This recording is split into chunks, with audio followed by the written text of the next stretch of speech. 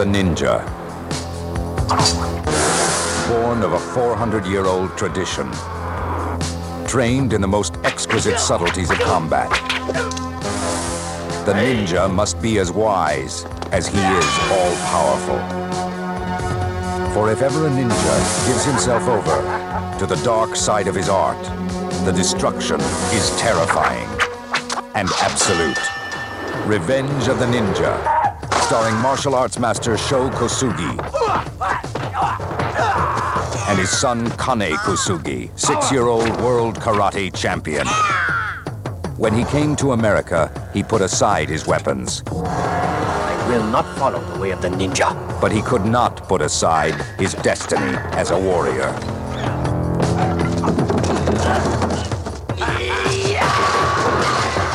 And now, destiny has come searching for him. Two warriors. One in the service of evil. One bound by honor and vengeance, must fight to the death. Because only a ninja can kill a ninja.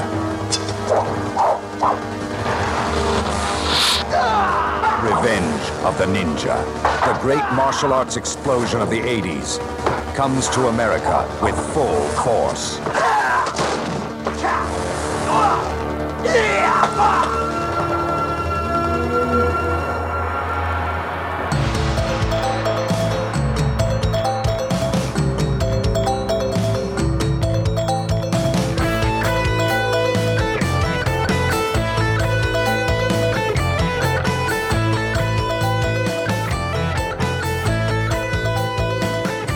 Hello and welcome back to the Bloody Pit. I am Rod Barnett. As usual, today I have a new he's a new guest, somebody that I've known for years.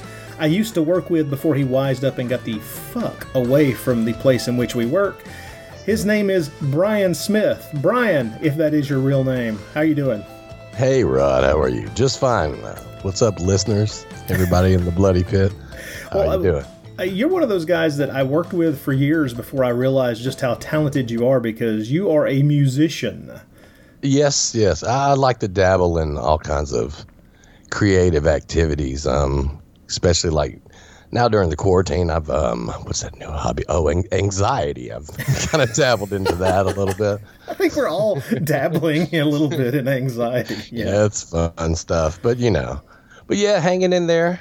I'm kind of an introvert, extrovert, so that's kind of weird, So quarantine's not too bad, Some people might call that bipolar, and those people might be psychiatrists, but, Those people might want to hold you down and inject you with medication. Right, yeah. Let's not get into labels here, Charles. Just sit back and deal with it. I want to talk about how angry I am because I didn't get that candy when I was young. I was promised, Well, that and the day my dad ran over my bike repeatedly, back and forth, back and forth. I held up my end of the deal, I didn't tell any adults. I'm kidding, guys. I did mean to, but we were talking before we started recording it. I did mean to say that, congratulations, your son managed to, during this COVID nightmare, graduate from high school. Absolutely, and it's crazy. I've raised him on my own since he was 4, and just seeing him, he finally got to walk the line, so we got the visual. It was a very limited graduation. They only let a few people come, but everyone knows this stuff. No one wants to say, let's not talk quarantine, well, no right. Problem. I'm sorry for bringing that up. I'm just glad to see him. I can remember I saw you got to understand, I see your son in just in pictures now, and it's like when we were working together, I would see him in like what would be termed flash forward mode, because I would see him like once a year and it'd be like, damn, he's bigger. And then damn, he's even bigger now. And it still stands. I've always said it. One day he will crush my enemies. Well, as long as your enemies are aware that the threat is there. Yeah. But man. So, how are you, man? How are you been holding up? It's weird. As you're aware, the COVID thing has not really done much to slow down the the hell of our past endeavor together, our jobs together. We're on that outer fringe of essentials, so still working a lot. I do occasionally get an unexpected Thursday off, when that's like the day in my schedule where, unless there's something, like somebody out on vacation or something like that, they'll just turn to me, sometimes way later than they should, and say, "Oh, we don't need you tomorrow." And I'm like, "Well, okay, so I guess this week this check won't be so awesome." So, but Yeah. these are the types of things I try to lean into it and kind of try to use those days for something productive, kind of like this. But at the same time, it's weird with your schedule being not just flexible, but mysterious at times. So, Hey, listeners, for you guys, working with Rod, Rod has done some of the most epic rants to to anyone in a position of power. That I'm talking epic. They're intelligent, they're valid, and there's really like no response to it. Like, I'm just telling you. well, Seriously. I had no idea there was so many different ways you can poetically say sodomy until Rod. He has all these different ways of describing sodomy. It's like a freaking cookbook, man. And it's like, wow. Oh my God. Well, I would say that I regret those past rants at work, but to be honest, I really don't, because they were valid. That's what I'm saying. Trust me, they were valid. But wow, they were like, whoa. Well, I mean, there were so many times. There's just so many times when there would be this ridiculous edict handed down from on high that just made no sense and just made things more difficult. And it was all I'm saying is, if you had a manager that had a very better vocabulary or well versed in the thesaurus, you probably would have been fired about 50 times. They just didn't know what the words meant. So you may be right. Oh my God, that's all it was. Oh my Lord. Well. Anyway. But thanks for having me on. I've been wanting to do this for a while. I'm a fan of your podcast, but I'll admit that I'm not really like your other guests, because those guys really, really, really know their shit. Like, when I go through your list of movies, like on your podcast, there's like maybe sometimes like 2 that I've seen. Like I saw that one. And Silent Night, Deadly Night. But the rest of them, I'm like that dude in the room that tries to participate in the conversation. Yeah. But I've also, at the same time, I've, went on to watch some movies I've never seen and things like that. So, well, that's good. That's kind of the point of the podcast, to a degree, is to try to, if you haven't heard of the movie and you get curious about it, that's kind of one of the goals. You know? Absolutely. But they're all right up my alley, though. I had no idea how much the Italians contributed to my life through movies until really I was like, oh wow, so. It's weird when I think both of us kind of came of age as far as watching movies in the 80s, and so it becomes this kind of it was such a weird time, because Hollywood was moving more and more in the direction of shit like giant blockbusters that, may or may not be good, but exactly. It's like, for every giant blockbuster that's actually worth a shit, you get something that, even at the time, you realize this isn't really a very good movie, like Top Gun, where you're just looking at it and going, this is just kind of, to make the women want to fuck these guys on screen. Am I wrong? And man, there are a lot of circles where you say something like that and they will be like, you commie. Like, you're on the terrorist side of the airplane battle. You know what I mean? They will turn on you, and it's like, that's what I'm saying. It's fast food movies, man. That's America, man. We just fuck, It's like, and don't get me wrong, man. I like fast food movies just as much as the next. Yeah. I'm still pissed we haven't been able to see the Black Widow movie, because God damn it, where's my superhero shit? No, but I'm sitting here criticizing, calling Top Gun a fast food movie, and we are totally about to jump into some canon movies. Okay, exactly. Canon. So you and I started talking. Top Gun is the happy hooker goes to Hollywood or Emmanuel Ford, but Well, you haven't really seen a good Emmanuel film until you've seen Emmanuel and the Last Cannibals. That's where it gets good. No, well, at any rate, our taste forged God Save Us Both in the 80s. So what we end up with is this broad cross section of bizarre films that we caught on television and probably pay cable in our younger days. And the movie we settle on as kind of like the fixture, the thing to like center on and then spread out from is God Save Us All, 1983's Revenge of the Ninja, which is the second of the kind of loose anthology trilogy that Cannon produced of ninja films. With Revenge of the Ninja is the first one that had Sho Kosugi. I think it may have actually been his like introduction to the American martial arts scene in Hollywood. Well, Cannon Films. I guess that's as close to Hollywood as you can get without actually being Hollywood. Now I know a little about that. Okay, the show's first. This is his story basically. So he started taking karate when he was probably like 5 years old, and it's funny. He was bribed with candy, also to call back to earlier, But he was bribed with candy by his mom, but he didn't like it. He was a really weak child. I think he had some health problems, and but he was in there with like Yakuza, like Japanese gangsters, and it kind of scared him. So he took it for a while, got a little stronger, quit that, and then started playing baseball. And he was really good at baseball. So he was at a prestigious school, but I don't think he had quite what it took to be pro. So he quit baseball, tried to get in college, couldn't get into college. And actually, at that point, I think he was like maybe 18, 19, considered suicide. Like he had an actual plan of how he's gonna like kill himself. And shit, I know his sister, just like in these ninja movies, suggests he goes to America. And at the time he's seeing Bruce Lee as Kato, and you hear a lot of stories like a lot of Asian actors and stuff wanting to go to America to make it big because they say, hey, they're putting Asia and Asians in big roles now, at the time. So he kind of had Kato dreams. So he goes to LA, gets into college here, if that says anything about our college system versus the Japanese. So he gets into college, and just like Bruce Lee, while he's in college, he starts teaching students karate, and they start paying him. He's like, oh man, you can make some money doing this. So he started going to tournaments and winning them. He was like kicking ass in tournaments so he could get more students and get more money like this. So he eventually got out of college, quit college, I think.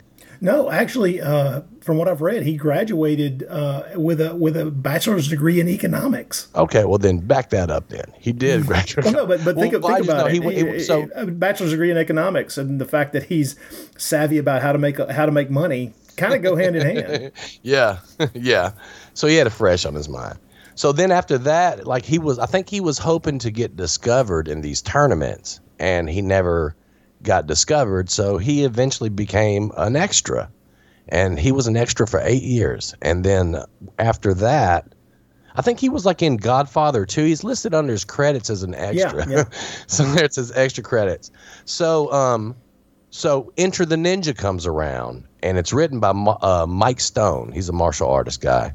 He was originally cast in Enter the Ninja to play the lead role. He also wrote it. I think he's on the poster, actually.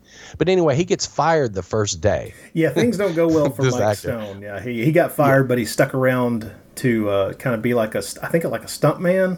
Yeah, or stunt coordinator or something. So he had brought Sho. He's the one that told Sho, hey, come over here, be a stunt man. So this is his first stunt work. So he does that. They liked him so much that I think they eventually rewrote the script a little bit and gave him the Hasegawa part and Enter the Ninja. So that was his first big break. And then after that was over, they said, hey, we want to make a movie. You're the star. And that was Revenge of the Ninja. So that's a little show background for you. Well, the cool thing about that is of the kind of the three canon ninja films that starts with Enter the Ninja. Enter the Ninja is actually my favorite. It's got the most solid story. It's kind of the best directed. It's the one that actually feels more like a movie than the other two in a weird way. Yeah, and of course it has the standard what I think of as Hollywood bullshit move, which is it's about ninjas, but we got to have a white dude in the lead. And And granted, Yeah. Franco Nero is actually Italian, but he's still a white dude. Let's not joke around here. So, Yeah, and he's a white ninja. He wears a white ninja suit. which so. is so easily helps you blend into trees. Yeah, in Japan, in daylight. Yeah, that's what. The thing about these movies, like realistic ninjas, there's a lot of daytime fighting in black ninja suits. For lighting, of course, because, it's movies, but I'm just saying. It's not really realistic. None of this is realistic. That's the thing about it. When I was a kid, I freaking loved these movies, man. Well, they're action movies, of course. They were my favorite. Yeah, exactly. Revenge of the Ninja was my first exposure to graphic violence. Oh. Now, I'm not talking about I've seen First Blood and Jaws violence and maybe Halloween, things like that. But I was maybe 9 years old, 8, 9, something like that. And this came on, Revenge of the Ninja came on HBO. And just the opening scene alone, I was like, whoa. Because, man, they're killing kids. They're killing women. Yeah. They're just massacring this guy's entire family right when it starts. And you're actually at a certain point, I was kind of waiting for them to kill the infant. Yeah, exactly. So, yeah. Yeah, it was brutal. But yeah, Enter the Ninja, let's admit, Frank Nero, is the mustache, man. It was that was the true star of the film. You could have casted him and Tom Selleck's mustache and had a Kumatai style mustache battle, and man, it would have been the same movie, man. Oh God, well, kinda. But Enter the Ninja had a little more comic relief in it. You had the hook hand henchman guy. Yeah, that's true. So, but it's kind of funny. It's easier to take Enter the Ninja seriously all the way through, even though it has plenty of those moments where you're just like, well, my favorite is Christopher George as the head bad guy, having his little spasm fit, demanding his own ninja, which is that's epic. That's something that should just be shown to every human being in the world, even if they never see this movie. They should, even if you never see Enter the Ninja, you must see Christopher George lose his shit demanding a ninja. Everybody else has a ninja. I want a goddamn ninja, essentially. And he gets one, man. He gets show. It's Shokashugi, and he shows up. It's funny. Yeah, the scene of him dying with the throwing star is in every single bad acting compilation video on YouTube. Every single one. It's hilarious. So if you haven't seen that, look that up. But yeah, it's you've seen it. And he kind of looks at the camera at the end. I know this makes for bad radio because I'm totally doing the gesture he's doing, kind of What kills me is Christopher George is one of those actors who was around forever and did so many great things. He was, he was a TV star, he was a movie star, where he worked in so many freaking movies, and he died too young, to be honest.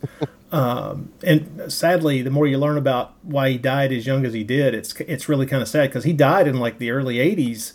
A couple of years after Enter the Ninja. It was only a couple of years after that, I think. Because that was 81. I think he died around 83 or something like that. Sadly, the reason that he died is when he was doing the television series Rat Patrol in the 60s, there was an accident on set where I can't remember exactly the details, but essentially he was trapped under a Jeep, and it did some damage. It did some damage to him. Let's put it that way.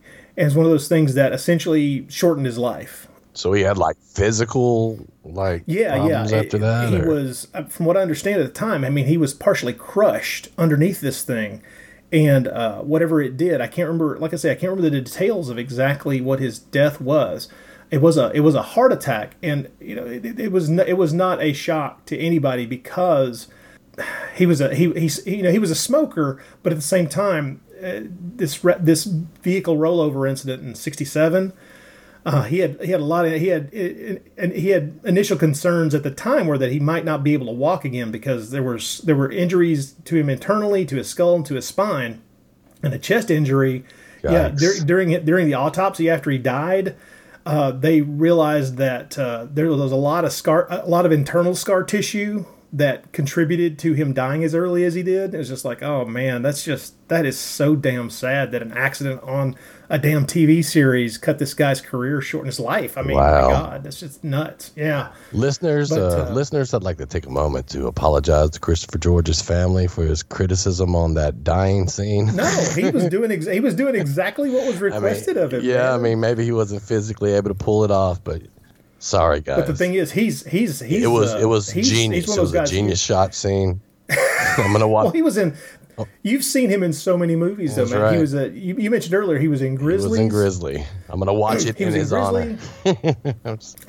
He was in a couple of John Wayne movies, including one of my favorites, El Dorado, and he was in the Train Robbers, and then the animal attacks film Day of the Animals, which is completely nuts. Did you ever see The Exterminator from 1980? Yes. Oh yeah. He's the cop in that. And he's in one of my favorite Italian horror movies, City of the Living Dead, where he gets to take a pickaxe to a coffin because a woman has been buried alive in it, which is amazing. It was in Graduation Day, which is another horror movie that we won't talk about right now. But he was also in the mind-bendingly brilliant Pieces, which I've talked about on a podcast before, which is, if your career has to end after you make Pieces, it's okay. It's all right.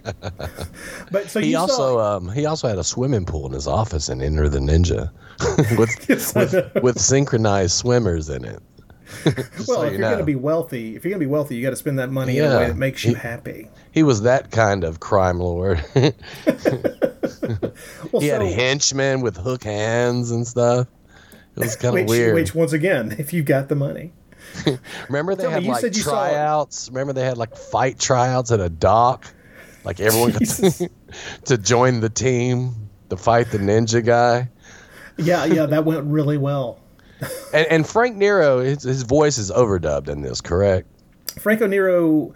In general, I don't know. It's been a while since I actually paid attention, but in general, Franco Nero dubbed his own voice because Franco Nero can speak English well. I mean, he does not sound like a native English speaker, but he speaks well, and I can't remember.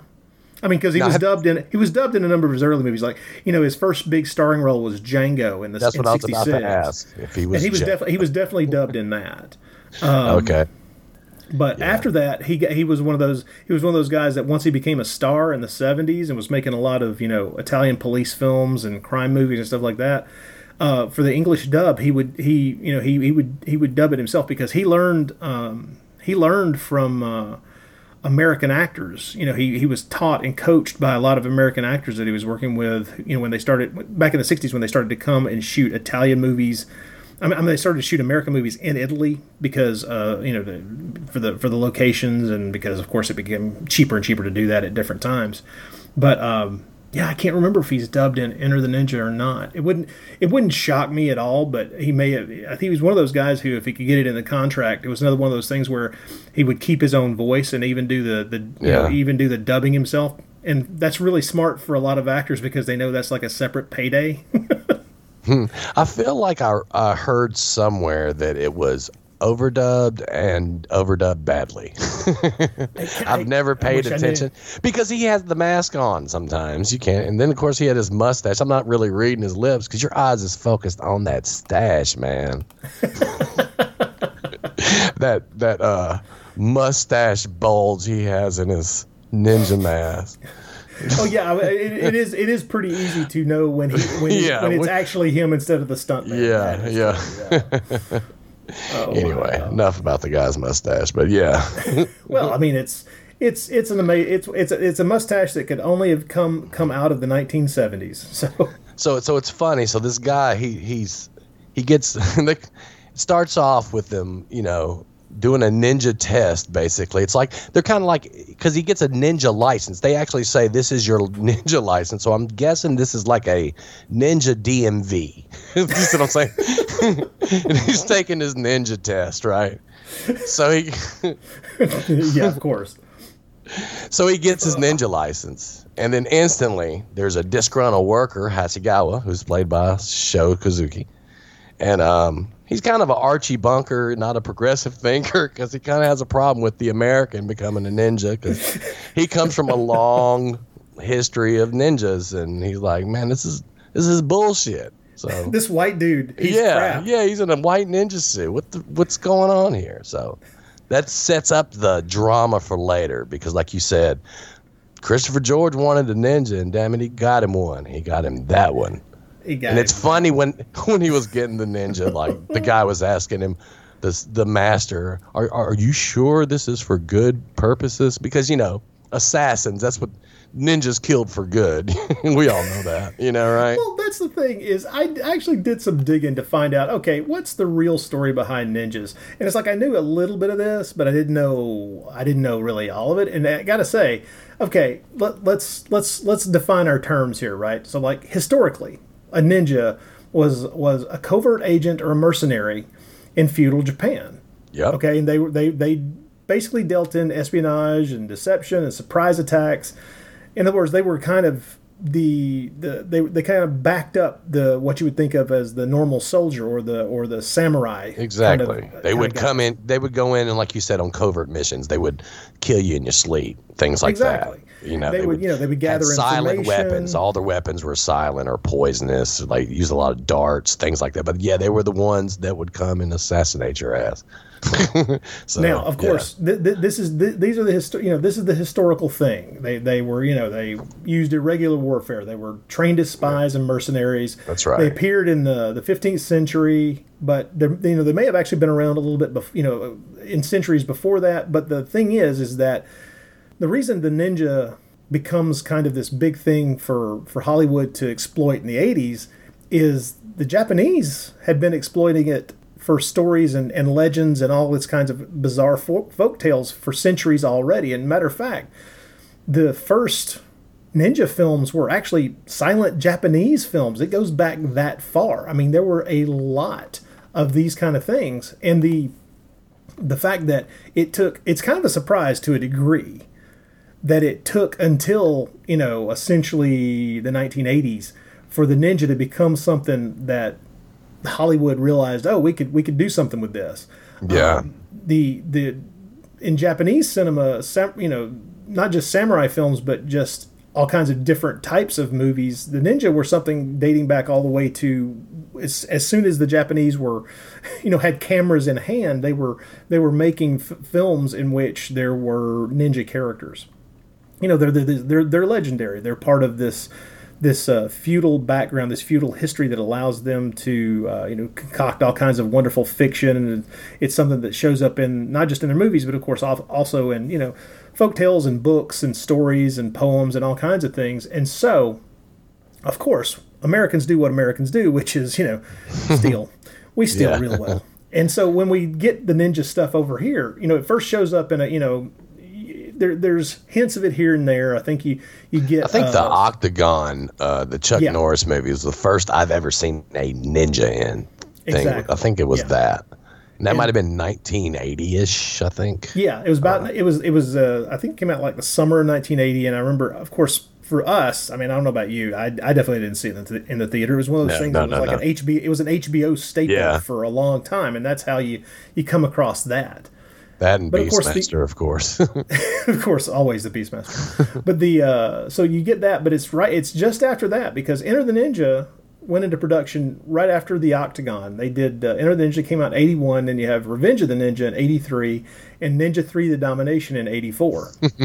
And so the true, absolute, incredible joy that you get is that Enter the Ninja starts out as kind of a, if it's the first one, it's reasonably grounded. It's a little crazy. It definitely takes a few of the crazier elements from the legends that the ninja are built on in Japan, but it's relatively grounded.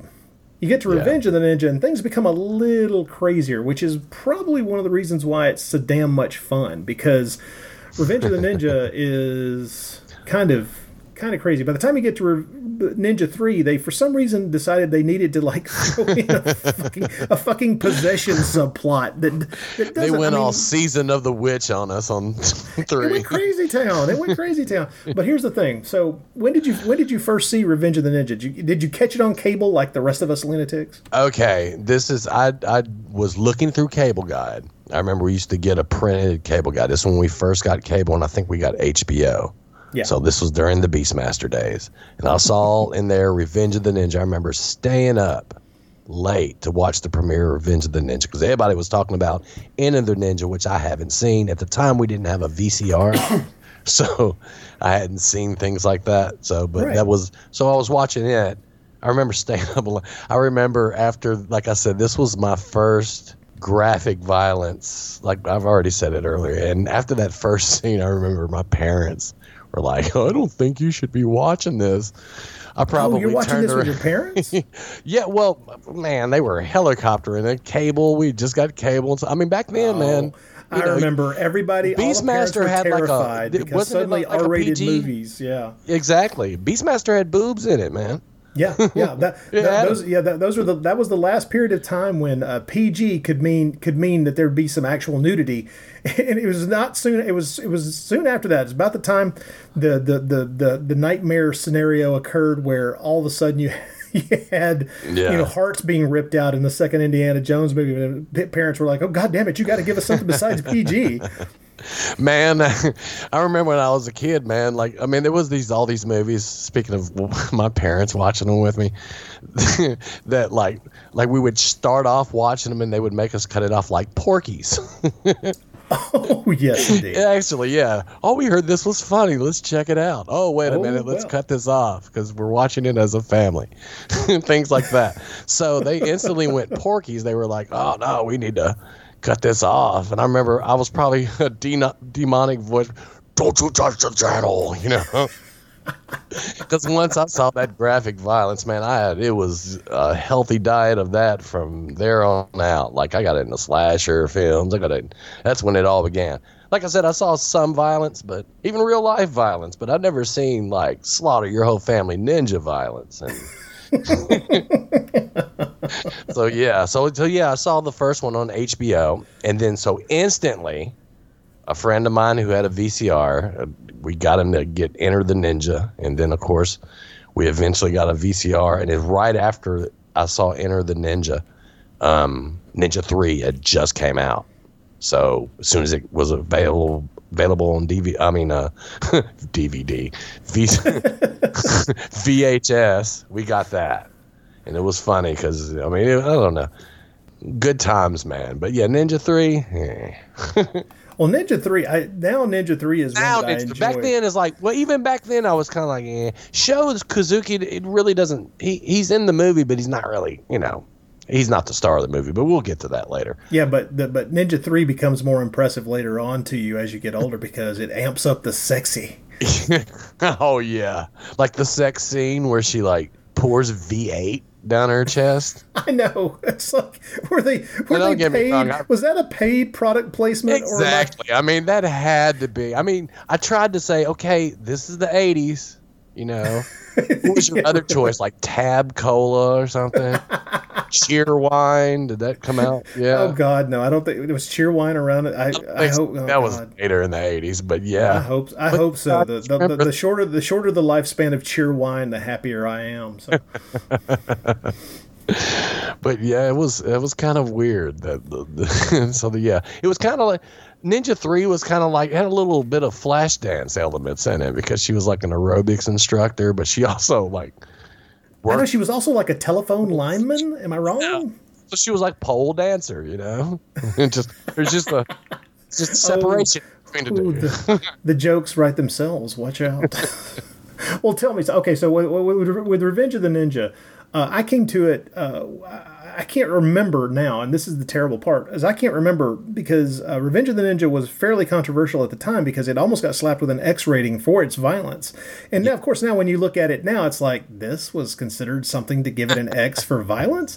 Well, I mean, yeah, okay. At one point, a dude gets his hand cut off, but it's like it's a really kind of lame effect.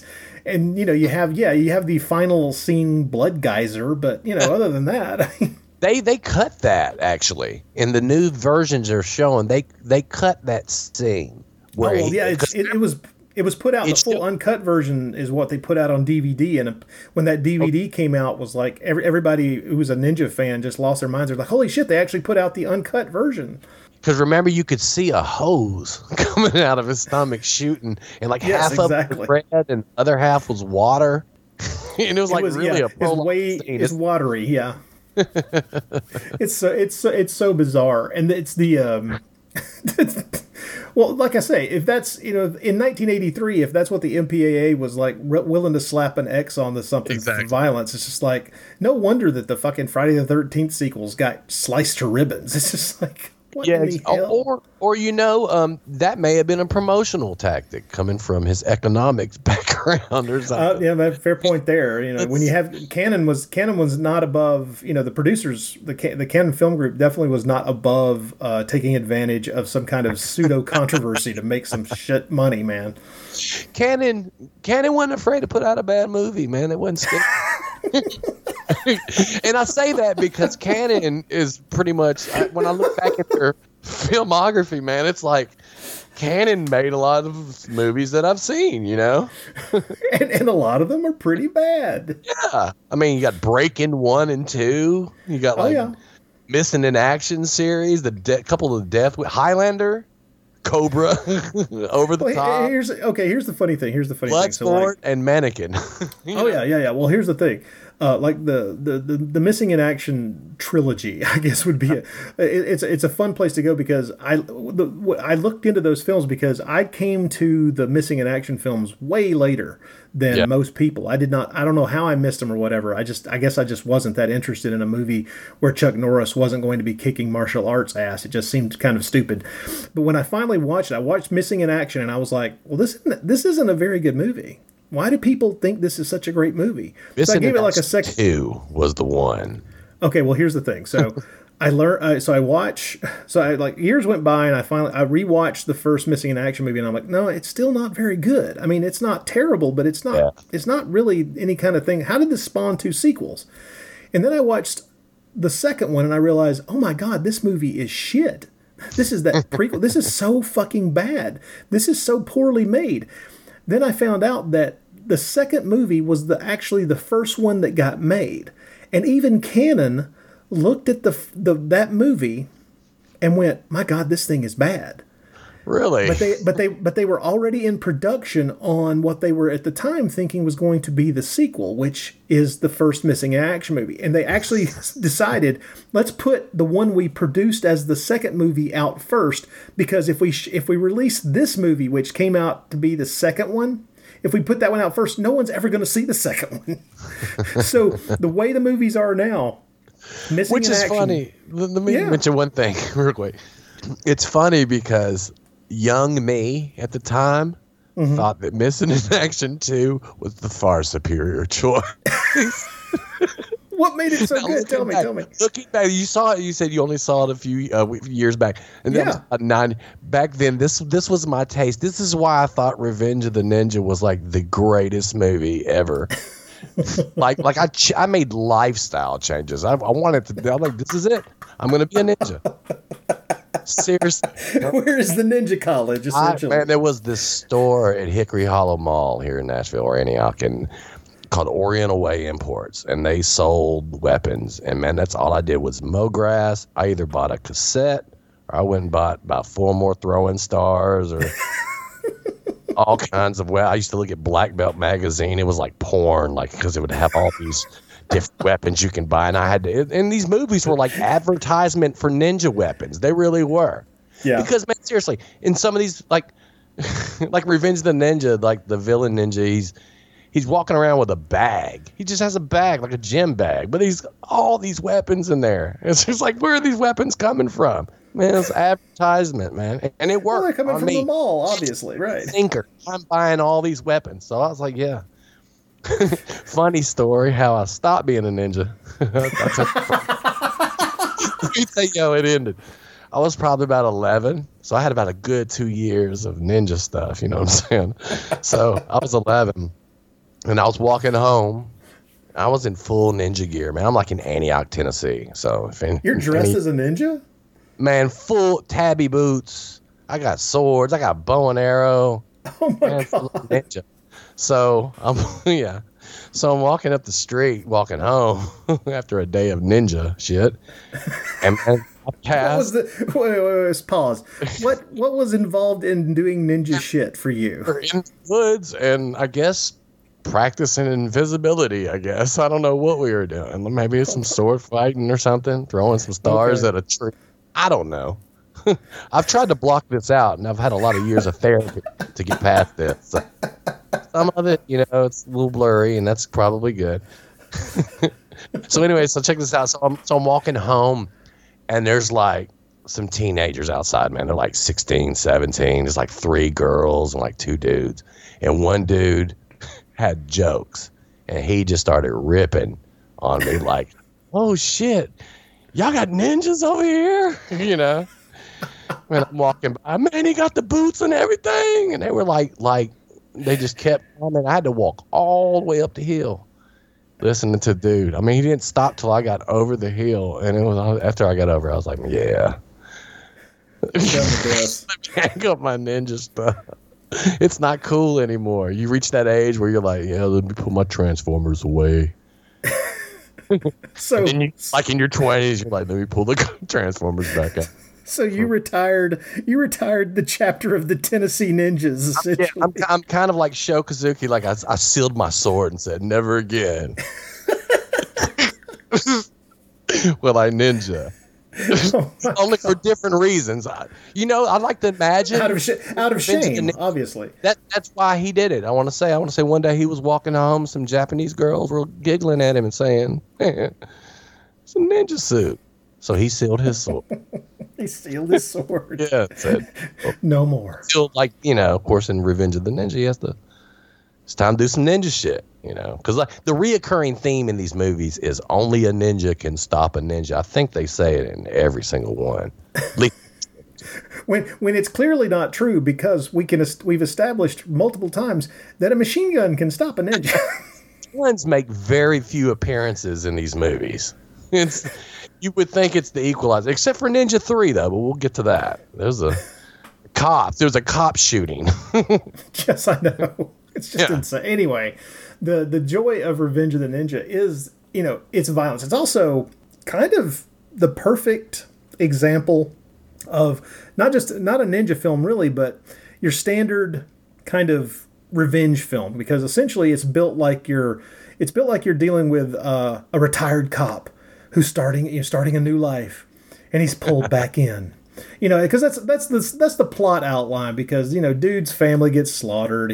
The only one who survives is him and his infant son. So he moves to America because he's got a white friend who seems a little shady. But because he asked him to move to America like right after his family gets killed, and then he kills a bunch of ninjas. He's like still out of breath, and like his wife has got rigor mortis still happening. Dude, it's like, hey man, sucks here, man. It's not safe. Let's go to America. Let's go move. You're never going to be away from LA. There's no safer place on earth in 1980s LA. That's the thing. I don't know that it was actually was it supposed to be LA, because I have the feeling they probably got some kind of deal to shoot this thing on the cheap in Utah, because I spotted more than one Utah car tag, and they didn't do a good job of hiding it, because at the point where Kashubi's hanging off the end of that fucking van, it's like I can see this Utah tag pretty prominently because it's right next to his head. It's funny you say that, hanging off the van. That's what I mean. There's so many scenes in this movie that you're just, would you believe? And this is what I've heard. I heard that they made this up as they went, like as far as plot. Oh, they may have. Well, here's the thing. The plot is so fucking simple. It is literally, dude is betrayed because, of course, his business partner is actually a heroin importer. All right, narco ninja. All hell breaks loose. So, all hell breaks loose, and therefore the ninja ass whooping has to begin. That's it. Everything else is just details. And so the joy is, of course, we have, his buddy actually turns out to have somehow secretly been a ninja, which it begs the question: how could you be a ninja and not know that your best friend is a ninja? How does that happen? How good of friends were these guys really? I mean, seriously, because not only is he smuggling drugs, he's also a ninja, and you know this dude. You uprooted your roots in Japan and moved to 80s LA for this guy, and you don't know. Didn't know he was a ninja? Yeah, how do you not know shit like that? Yeah, exactly. Plot holes for days in this. Absolutely. Like there's a part where there's a karate cop, right? He shows buddies like a karate cop. And so there's a detective that's like suspicious because of all these ninja murders that are popping up everywhere. So, so the karate cop goes, yeah, I know this one guy. And he's talking about Sho. So let's get this straight. Immigrant from Japan moves to LA, then all of a sudden he's the only person in LA that knows about ninja stuff, obviously, and then ninja murders are happening. I feel like he would have been suspect number one. I mean, and honestly, at the end, he tells, remember when he finds out that Brayden is a ninja and also a cop? It's all on one phone call. One phone call is like, hey, he kidnapped your kid. He's smuggling dope in your heroin through your dolls, and he's a ninja. And Sho has like no reaction. He turns around and he tells the cop. And the way the cops think, I'm just telling you that's your heroin at that point, buddy. At that point, you're complicit, dude. You're going down for this too. Exactly. These are your dolls. I mean, seriously, man. I mean, I can just imagine who's buying these dolls, you know? Got him for them dolls, baby. You know, like Tyrone Biggums. I mean, seriously.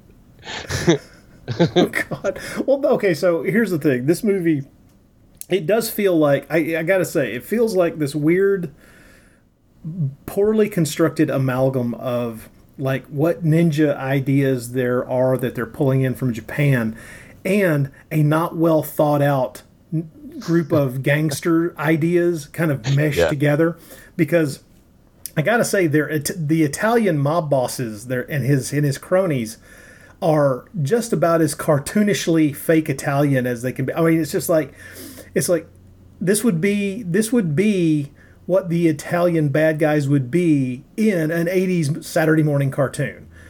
Only they're actual human beings walking around and saying this stupid ass dialogue.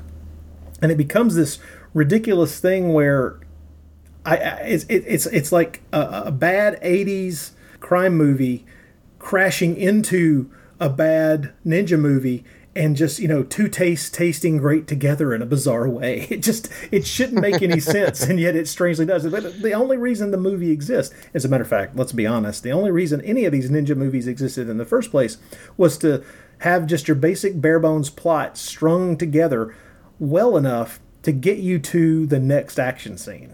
Exactly. They were just a bunch of action sequences. That's what they said. They shot them, and they're like, okay, how are we going to tie these together? Like the one in the park. That's my favorite one, by the way. Okay, yes. Okay, let's talk about Sho Kosugi versus the Village People.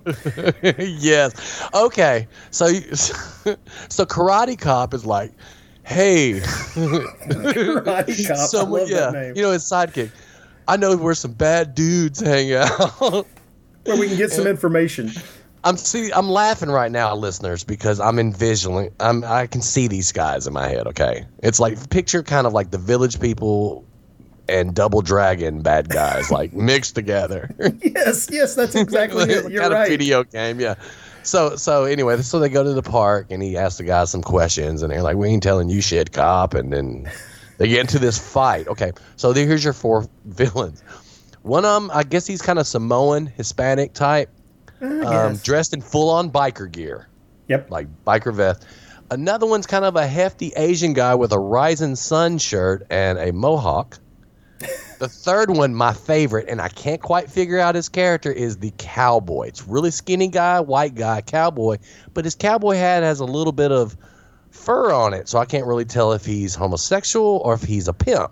It's hard to know what his code is. Hard to know what's happening because he's got the handlebar mustache. There's all kinds of and don't forget, combine these stereotypes. It's an obvious fake mustache on the cowboy. Yeah, obviously, yeah.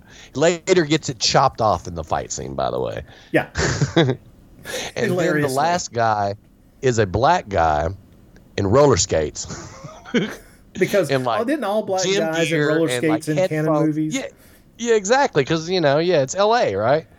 I want to say he has headphones and a boombox, and I really Can't remember. There's a boombox on the table, I think. So anyway, so they start fighting, and like eventually it becomes he's just fighting three of them. Like the black guy, because he roller skates off to the crib, I guess, and gets a gun and roller skates back. Okay, so that's happening while he's fighting the other three guys. So they're just getting on different things. Like let's shoot something on the slide where he kicks you and he goes down the slide. Let's shoot something by the swing. So they're just like taking advantage of this playground equipment. Yeah. And he keeps beating up the same guys, and then he'll cut to the scene and they're fighting again, but they're on a different piece of playground equipment. Yeah.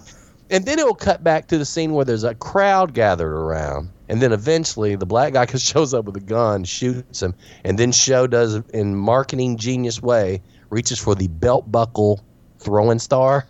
Yes. I was never cool enough to have one of these. But I'm just telling you. Were they too pricey?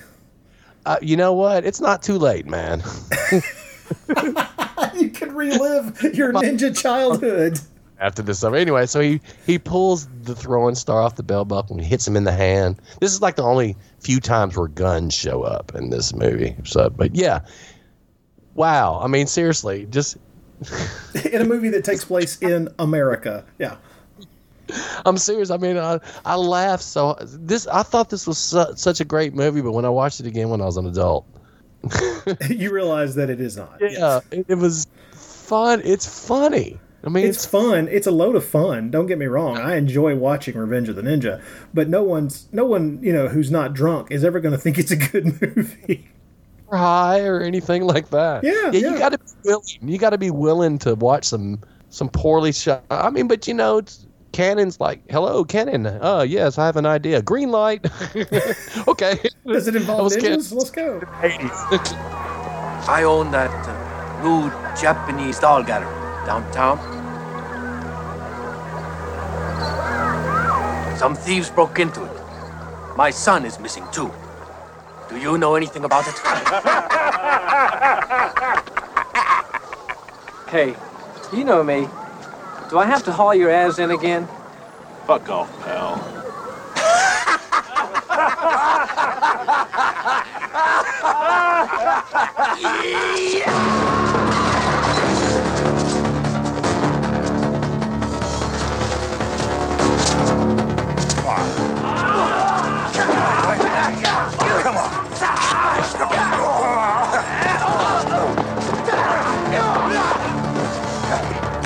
Come on.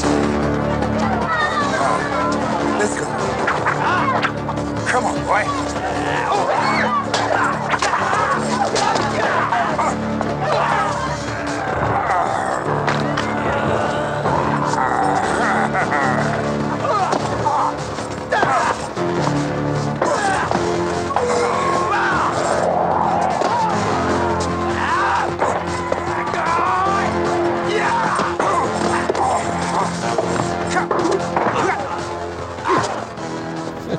So yeah, I mean, congratulations, you made a movie. Well, here's the thing. In a lot of ways, the Cannon Group, they kind of all their movies from the '80s, kind of in a way are they kind of define exploitation cinema from the United States in the '80s. They're kind of like the perfect example of what can work and what can go horribly wrong. And I'm still stunned to this day how much fun those movies are. But I also, at the same time, wonder what kept them from making certain films. Like, for instance, why was there no ninja breakdancing movie? It seems like such a natural... Wait a minute. Hold on. Let me think about that now. However, though, in Ninja 3, the star, Lucinda Dickey, was in Breaking 2. That was Special K. Exactly. That's the thing. I don't know why there was never like another Cannon Ninja film with her, like where they like went full, like, Breaking 3, the ninjas attack or whatever the hell. I don't know. Yeah, you know what? See, man, they needed you back then, man.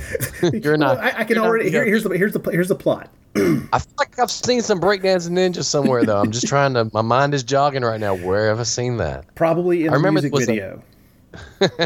Well, there was. I remember there was a hip hop group, UTFO. Their DJ, Mixmaster Ice, during this time used to wear a ninja suit, full on ninja suit, as he DJ. Oh God, he was my favorite for obvious reasons. Well, yes, clearly there would be nothing else it could be. He was really a ninja. Because why else? Why else would he have this suit? Okay, so the village people fight is absolutely hilarious, and yes, it as an adult watching it, you look at it and you go, this seems like something that they shot just to see if they could shoot it.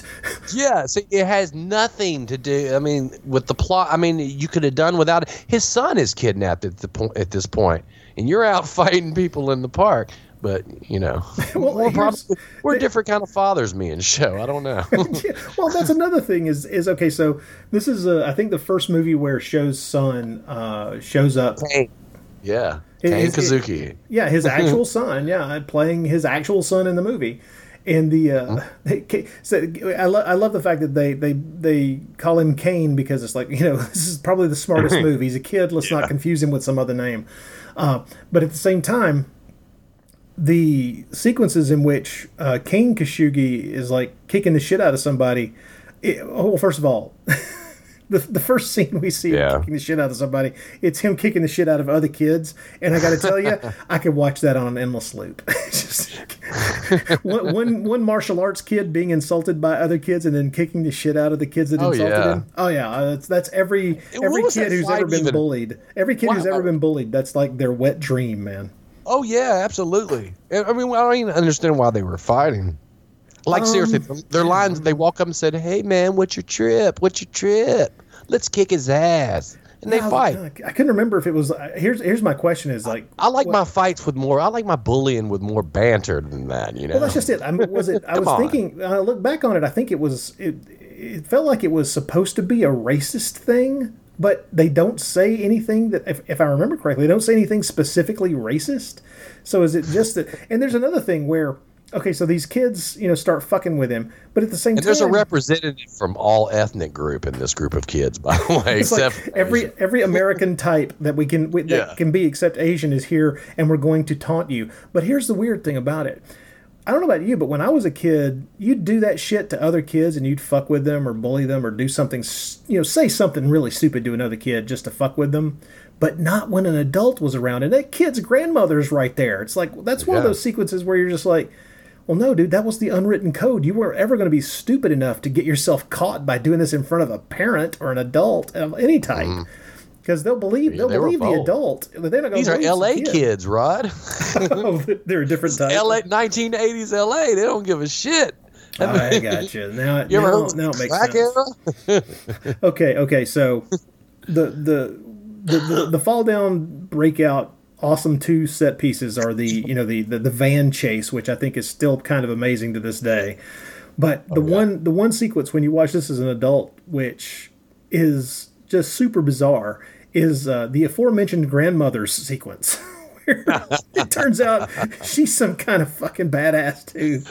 Man, when when the stunt person does the flip across the room and then they do the tight end, her turnaround real slow, arthritic. Man, just that alone, man. Instant laughter. Like she has all these moves and like she throws like a knife at him, he catches it and he throws her back and that gets her. Yeah. And then she throws the smoke bombs.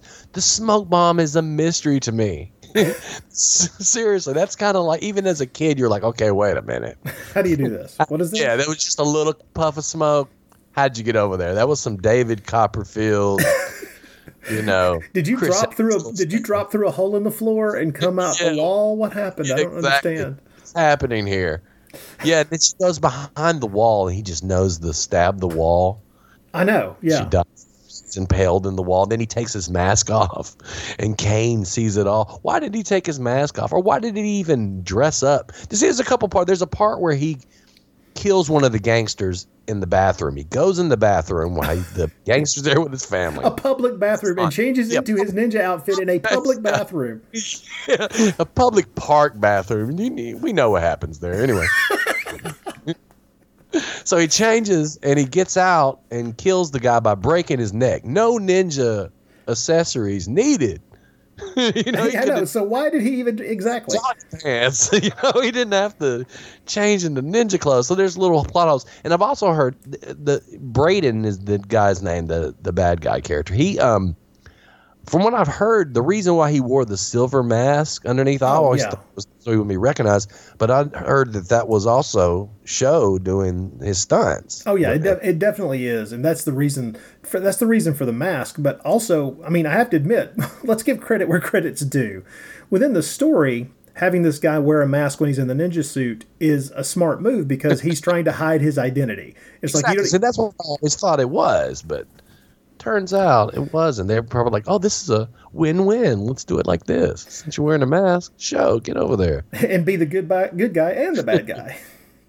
Yeah, who do you know the guy's name that plays Braden by any chance? Oh, yes, I do. Hang on. He kind of looks like Will Ferrell in a way. Arthur Roberts. He always looks like he looks like he just stepped off the set of MASH. So.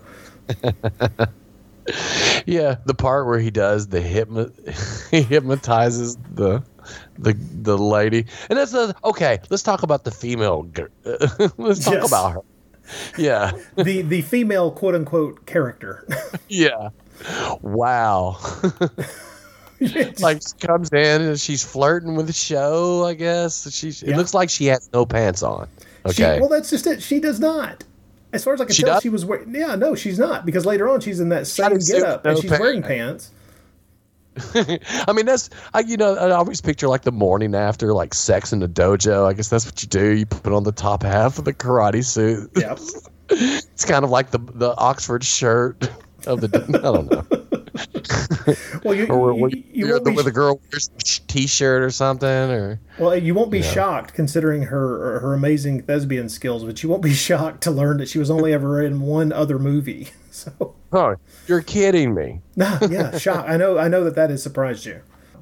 But yeah, she I never quite understood that. I mean, so she's playing. I guess she works for Braden. But she's fallen for Show. Yeah. I'm not really sure what's going on. Half the time you think she's on one side, the other side you're like, man, most of the time there came a point I made the tactical error of watching this with my dear sweetheart. And there came a point where she said, "Is she ever fully dressed in this movie?" Exactly. I mean, she was just, okay, hot blonde, we're going to cast you because we all need a Heather Thomas type. Pretty much. Yeah.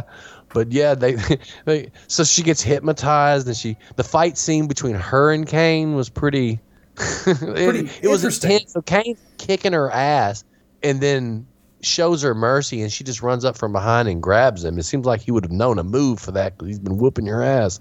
I know. It's like, but what it is, it's so clear. They want to have the fight, but no matter what happens at the end of this, we got to capture the kid. Yeah, exactly. And then they get back to the place and I guess she becomes unhypnotized. I think he pimp slaps her and slaps her out. Oh, God. Seriously, I think that's what happened. So he pimp slaps her back into reality. And she has regret, and then they try to kill her by like putting her in a hot tub.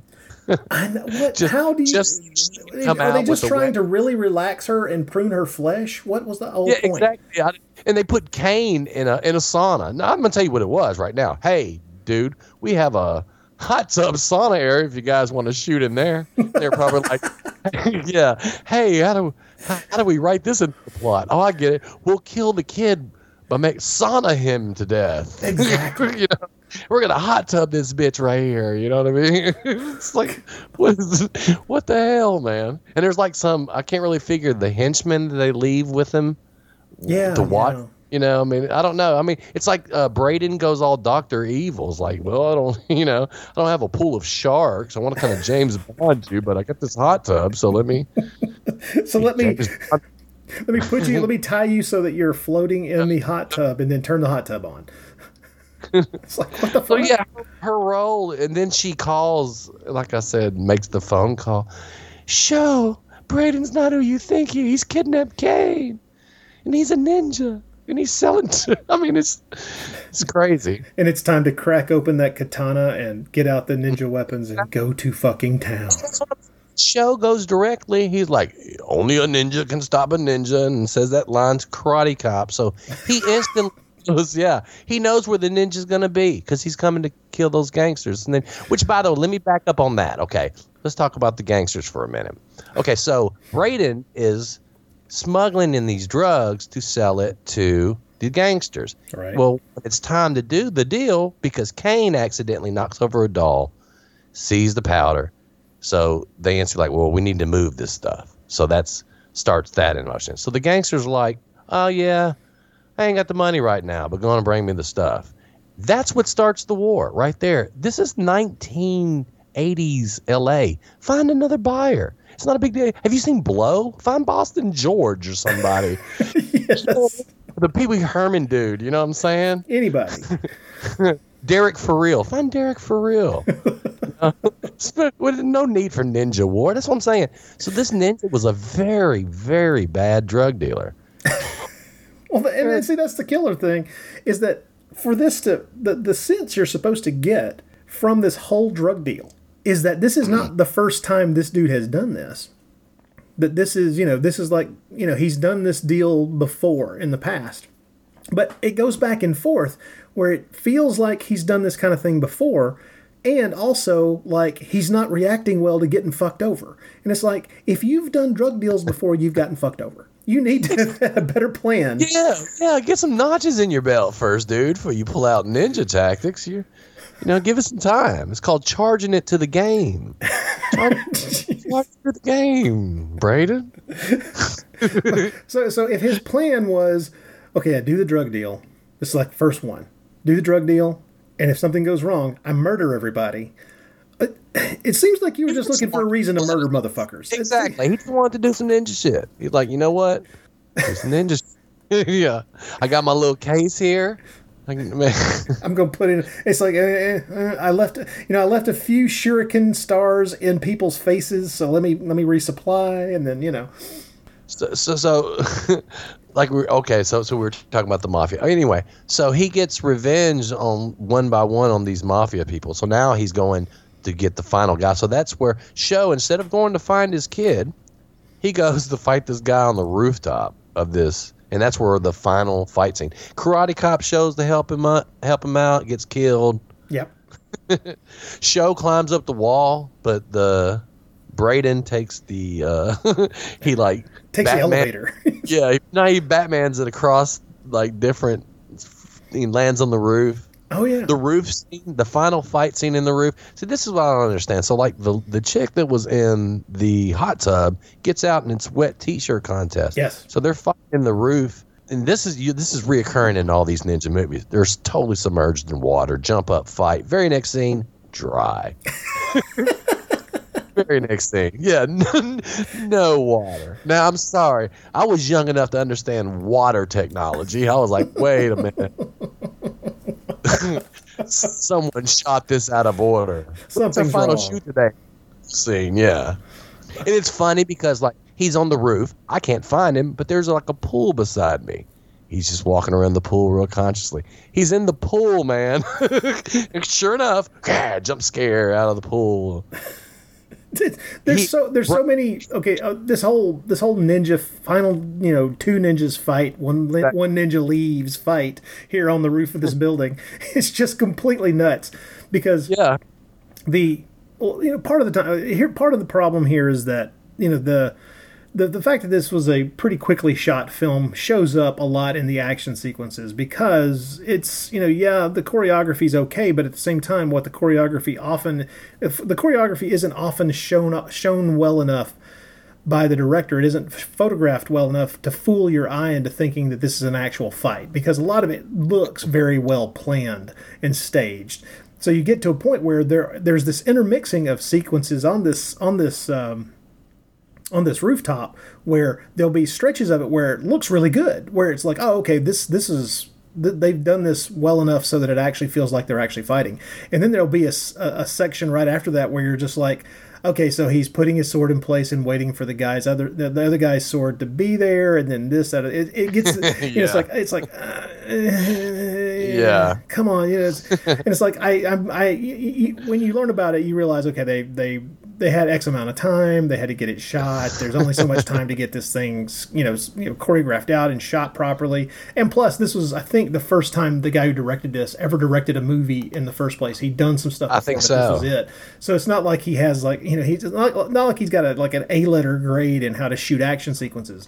And sometimes it's obvious. The guy who directed this, Sam Furstenberg, he went on and made like the first 2 American Ninja movies, which I have to admit, and Ninja 3 actually. He directed Ninja 3 and Breaking 2, Electric Boogaloo, which shouldn't shock anybody. Yeah, Delta Force 3 in '91. Yeah. Oh God! And something that I have to admit I've got to see. I've never seen. In '93, he made a movie called Cyborg Cop, which has at least one sequel. And I'm going to tell you now, one day, me and Cyborg Cop are going to have some popcorn together. It's going to happen. It just sounds like something you need to watch. Yeah, Cyborg Cop. Bye belt. That's what I'm doing all day. I know what my day looks like. Yeah. If there's a DVD double feature of Cyborg Cop and Cyborg Cop 2, I'm buying it tomorrow. Yeah. But when you realize that, okay, so this guy's not, this is his first shot and he's doing his best, that's fine, but there is this weird mixture where it seems like somebody else took over. For instance, the whole van chase sequence, all of that feels really well done. And I think that to a degree what it is like the stunt coordinators, the stunt people just took that whole section over because it's like, you guys know what you're doing and I don't. That's what happened. They said the stunt coordinator had so much room to work because they didn't really write in any action. So this was him.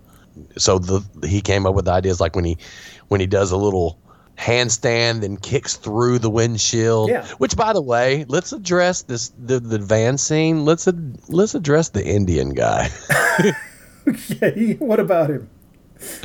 I mean, come on. I mean, so the mafia was right. like, he has a magic tomahawk that comes out of his ass. He has tomahawks. He's in full Indian gear. I'm serious. It was, even back then, it was one of those things where it's just like, this is a little much, isn't it? Yeah, and he fights him with tomahawks. And later on, the guy that played the Indian guy, I think he was Michael Myers eventually. Oh, was he? I want to say, yeah, I think so. God, I can't think of he's a stunt man, actually. Well, that makes sense, yeah, of course. Yeah, and I think he later was, I want to say maybe the Curse of Michael Myers. Anyway, I don't know. But yeah, the Indian. There's a lot of like stereotypes in this movie. But it's the 80s. That's all this movie is. It is action sequences strung together by a weak plot and stereotypes. That's all this thing is. But yeah, the stunts, yeah. And I think I remember watching like a documentary on the making of American Ninja, where they were talking to Furstenberg, and he was saying that this is how he learned how to shoot action, was this movie. Because most of his shots are wide shots, so you can get the action in on it. There wasn't a lot of shaky camera work, so it was cool on that aspect. But yeah, they were just, let's shoot it, use it. Yeah. What do you got? Okay, check this out. Van chase. What do you got? Well, anytime, this is something I've learned over the years, is anytime you can just turn your stunt people loose to create something. Oh, yeah. You can get some fun stuff. I mean, you might have to, fix some problems in editing, but in general, you're going to get something that actually feels interesting. So, and that would be better because, stunt men and women, I mean, they know what they can do. It's like, oh, man, check this out. I've been practicing this move. This would be kind of badass. And they feel like they're part of sites. It's almost like they wrote it as well, So I like when everyone can contribute. If it was underwritten, then having just everybody contribute, at least you get the damn film in the can, right? Yeah. See, that's what I'm saying. I'm wording it like, everyone was contributing. We know that's not how creativity works. What it was, they were looking around saying, okay, who's got something? Anybody got any ideas? You, Key Grip. Can we fix it? Is there a way to fix this fucking fix problem? the third act for us.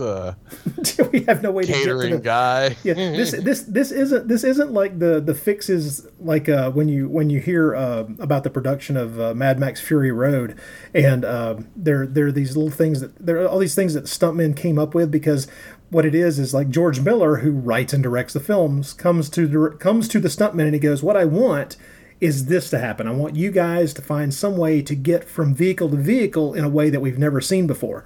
And the stuntmen go away and then come back and go, "Okay, we're going to show you this thing where we have these flexible poles mounted to these vehicles and we swing across." And they show it to the director, and the director goes, "Great. That's contributing to the film." Yeah. That's someone going, "I need this specific thing," and the stuntmen going away, figuring it out, and coming back. Whereas in movies like this, it's, how do we get to the next sequence? And the stuntmen go, "We can blow shit up. Why don't we blow shit up?" I love this movie. I'm sorry. I still do. I love this movie too. It is without a doubt. Not a good movie, but there are so many enjoyable things in it, and the most enjoyable things in it are the action scenes. And of course, we also get. Exactly. I mean, don't get me wrong. Yeah, it's a clusterfuck of stereotypes and bad ideas and stupid considerations for just what in the hell actually constitutes a movie. But it actually brings a lot of energy to the screen, and it is one of those things where, okay, for instance, I look at this movie and I go, this could only have been done at that particular time, where there was exactly, because you're right, because that was just like right after Rudy Ray Moore. You know what I mean? So it was okay. just throw all these. I mean, it's this time when there was so little consideration. It's like literally, I think the only ethnic group that there was any consideration for whatsoever in this movie, for like not insulting, would have been the Japanese. And that's about it. Exactly. Because your star is Japanese. And that's it. And so everything else is just like, well, Italians sound like this and they're all gangsters, right? Okay, throw some Italians in. Exactly. See, that's what I'm saying. Back then, they didn't think about things like that. They didn't care. They were like, okay, this is how we spice things up. Mafia guys, cast all the Italians you got. We're gonna yes. At least they spread it around though a little bit. You had people from different ethnicities and things like that working together as a gang to get beat up. Which is truly strange, because that's not how gangs work. Yeah. It's still not how gangs work. Exactly. That's what I'm saying. Whoever wrote this don't know a lot about crime. They did. It's like, It's like all the research was on, ninja. And not a lot of ninja, but ninja. And they didn't know a lot about ninjas either. They knew a little bit. They knew they had weapons, and let's flip the weapons around. But like we mentioned earlier, this would have been all at night. The movie would have been about 15 minutes. Revenge of the Ninja would have been a ninja sneaking into your room, slipping shit in your drink. Or slitting your throat, or, Slitting your throat, sneaking back out. No sign. People are like, man, what happened to Rod? He's fucking dead. I don't understand. Yeah, no, man. Shit. I was up late last night. I didn't hear anything in his room. Was it COVID? Do we need to worry? Yeah, it was you would mark the COVID-19 death. What the hell happened? From a ninja assassination. This would be prime time for ninjas to get back into the groove, man, because they could just hide behind all the deaths. Exactly. What a good time to be a killer. What a good time to be exactly. Unless you're a serial killer and you want credit, and then what a bad time to be a serial killer. You'd have to take a lot of photographs and keep them hidden for years later so that you could go, yeah, you only thought that was the coronavirus, bitches. It was me. Oh, God. I'm not condoning serial killers by any way, listeners, just so you know. We condemn all serial killers and wish they would stop. Those bodies down Highway 100 have nothing to do with me. No, I'm just kidding. There's no Highway 100 killer. I don't have that kind of time to stalk and write a manifesto. And Besides, you fuckers will never prove it. Yeah. Always. By the way, always one of my favorite bad guy lines in any 80s action film. You'll never be able to prove it. And what's that from? 17 different movies. Okay, I was gonna say, was there one in particular? Because No. It's usually when the cops only have a certain amount of an idea of who the bad guy is, and they confront him, hoping that they'll shake him loose, and it doesn't happen. That's the other thing. The cops in these movies, they don't have a clue. They also are rarely anywhere useful. It's like, Exactly.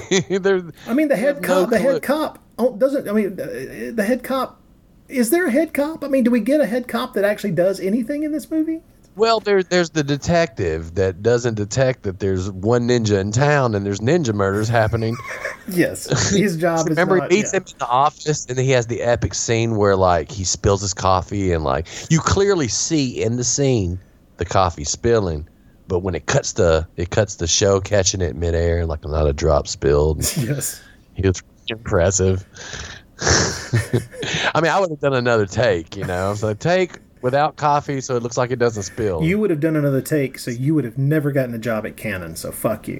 That's what I'm saying. They were one taking it out exactly. Like we're getting some one take. It was funny. I'd seen an interview with Show, and he was saying something. I've never had an acting lesson. I was like, no fucking shit.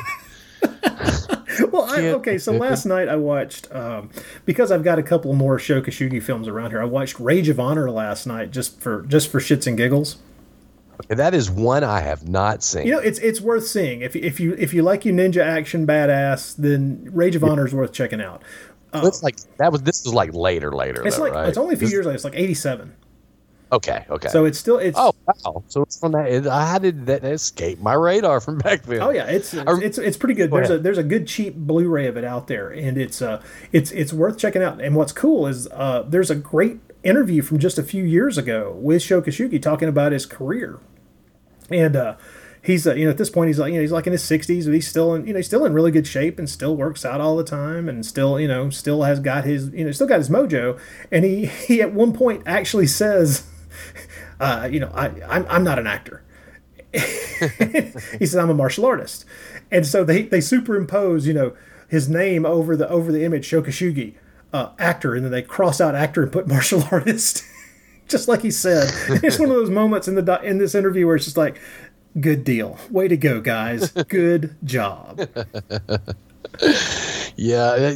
I'm gonna check that out then, because I'm sure I'm missing out on something. I remember 9 Deaths of the Ninja. That was another one that wasn't a canon one. No. Well, that's the thing. Listen. Is I never saw that one. That was one of the ones that was the VHS box that hung out inside the video stores, and I just never rented it ever. Let me tell you, just brief. Just Google search the opening credits sequence of 9 Deaths. It's 9 Deaths of the Ninja. It's I mean, it looks kind of like, remember those body shaping shows that used to come on, like kind of like Jane Fonda workout type shit? Yeah. It's kind of like that with a ninja dancing in it, like shows dance. It's funny. It's funny. Just watch it, man. It's got like a real cheesy song. The whole film is just sitting there on YouTube, so it'll be easy. It sucks though, man. Yes, what I'm saying, it's cheesy, but if you really want to waste some time, I mean, it's. Well, I just watched Rage of Honor. It's kind of like night. A strike force. Yeah, there you go. It's kind of like a strike force, ninja strike force. There's like a female and a guy, American, and Show, and they're fighting terrorism and stuff. It's the one thing that's funny is one of the villains. I'm not sure if they were going for a Pam Grier type thing, but her name is Colonel Honey Hump. God, kill! Okay, you've made this a must watch. That's And the other bad guy is played by Blackie Dammit. Anthony Kiedis' dad. Wow, really? From the Chili Peppers. Yeah, he does a pretty bad job. I'm not sure if he's a German accent he's got going on. He's like in a wheelchair and he's kind of Dr. Evil-ish. But yeah, I mean, check it out. Oh, okay, yeah, that's something. Since it's sitting there on YouTube, it's so easy to just click the button. I'll end up watching that soon. It's not good though. Like I'm expecting good. Come on. I know. This is what I'm saying. Why am I even saying that? It's a movie, man. It's a film. It has ninjas. You know what to expect. Yeah. Roll with it. Yeah. And then there was Pray for Death. Pray for Death was okay. Yeah. Have you seen Pray for Death? Yeah, that one's the same company, Arrow Video put out Pray for Death and Rage of Honor on Blu-ray, but that same company put them both out. And like I say, both of them have extras. Both of them have interview stuff with show and a bunch of other stuff like that. So they're I think you can get them cheap these days. So it's worth it because like I say, they're better directed than the Cannon movies. Yeah, and they hold together because they actually seem to have had scripts, but they're still not great cinema by any stretch of the imagination. You said better directed. It's funny. Pray for Death was Gordon Hessler, the guy that did like Kiss Meets the Phantom. Yeah, that's the thing. Like it's Gordon Hessler, and that's the thing. Gordon Hessler made a lot of movies, and he made a lot of movies that I actually really enjoy. Especially back in the 70s, he made some horror movies like a Vincent Price horror film like Cry of the Banshee, and he did a version of Murders in the Rue Morgue in like 71. And it's like he did some interesting stuff in the 70s, like Scream Pretty Peggy, and he even directed one of my favorite movies of all time. He did the Ray Harryhausen movie, The Golden Voyage of Sinbad. But it's like he's so hit or miss. Yeah. He did a lot of television. He's so hit or miss. So it's like when I go in to see something that Gordon Hessler directed, it's like, well, it could be flat as hell or it could be Golden Voyage of Sinbad. I have no fucking way to know. Well, Pray for Death it's a movie. Yeah, exactly. It's kind of cool because his other son, Shane Kazuki, is in this film too. So he has Kane and Shane both in it. Yeah. And so the main bad guy was played by James Booth, also wrote it. So the writer is also the main villain. That's usually a weird sign. So yeah, it's kind of a weird. I mean, it's got action, but it's weird because it's like this guy's a ninja and he's hiding from his kids that he's a ninja, and like kids, of course, get kidnapped and all this. A lot of shit happens before he finally says, like, his wife has to die before he goes, okay, that's it, ninja time. It seemed like a ninja would have been like first thing that happened. He would have been like, nah, fuck this, throwing star, don't fuck with my family. Oh no, or if it was actually something would happen, it would be fairly minor, but it could lead to something bad, and this guy would just accidentally die the next day, and nobody would know how it happened. So the first thing that they do is kidnap the kid. Kane, the smallest kid, Shane, and then I think Show shows up and they somehow tie him up and they cut his chest, and it's like real like badass because he has no reaction as this guy's cutting him across his chest. Which film is this we're talking about now? This is Pray for Death. Oh yeah, okay. I haven't watched Pray for Death. So he cuts him across his chest. He's not like First Blood Rambo going when he's getting cut. No, he's stone faced Show, man. It don't faze him. So anyway. Oh, that's right. This is the movie. Pray for Death is the one with Limehouse Willie as a character. That's the yeah. That's James Booth. Yeah. The plot is blown to hell. I mean, it's stupid. It's like someone steals a necklace and stashes it in a house that Show buys from an old man, and some other criminals come and steal it. Yeah, and the same crew, and that's what the whole thing's about, is they're trying to find the diamond necklace. It's like, man, once again, bad criminals. Look in your crew, man. They stole from you. You know what I mean? Get your people in check. I'm just remembering it, all the different crime movies where it's like, I don't mind when my people skim a little bit off the top because it shows initiative. But when you start interfering, it's like, why am I suddenly Jack Palance? What the fuck am I doing now? So what's going on here? All right, so we let's complete the trilogy. We got to talk Ninja 3, The Domination. I think Ninja 3, The Domination is possibly the greatest film ever made. No, of course not. I think Ninja 3 is one of the most entertaining fucking things that Cannon ever produced because it's a film that has no idea what the hell it's doing most of the time. No, I guess this is during, it was 84, so it was during the horror craze. That was when slasher film and everything else. And I guess they already had the slasher and the violence covered, so they're like, let's throw in some exorcism. With extra nudity. Oh, yeah. So it's Lucinda Dickey, like we said, and that's like she was in Breaking and Breaking 2. So they make her the star, and Show doesn't really have a lot of action in this one till the end. He kind of shows up at crime scenes, kind of like a Donald Pleasance, Dr. Loomis type dude, you know? Yes, exactly. And it's funny because he has a patch on his eye. Okay, okay. A ninja possesses this lady, if you haven't seen it. But anyway, so him, the ninja that possesses the ghost ninja, I guess him and Show had history because it shows a flashback scene where that ninja throws a star into Show's eye, and that's how he ended up getting a patch. Now, Show, if I've learned anything from your movies before, the throwing star to the eye is a kill shot, buddy. As a matter of fact, they go out of their way in Revenge of the Ninja to explain it. It is the correct length so that if it enters through the eye, it pierces the brain and kills. Exactly. Yeah, in the crime scene, because Braden hit somebody in the eye from on top of a skyscraper, man. I mean, how good? Yes. It's like you're not a good drug dealer, man. You should do like trick shots and stuff, man. I mean, if you're that good with a throwing star, right in the eye from the top of a skyscraper, it's crazy. Yes. But anyway, back to Pray for Death, yeah. So they had history. You're talking about Ninja 3. Oh, not Pray for Death, Ninja 3, sorry. So like I said, there's a history between them, but yeah. So the movie starts with a ninja fighting. He's a gray ninja. Which means he might be a good. I don't know what that means. What is it? Why is he dressed in gray? What the fuck? I don't know. You see, when I would always research I mean, it seemed like your outfit choice would be considering to your terrain that you're going. I never understood until remember we'll talk American Ninja too. You know, American Ninja, they had like all these different color ninjas, and I remember there was a magazine, and it was called Ninja that used to come out like monthly.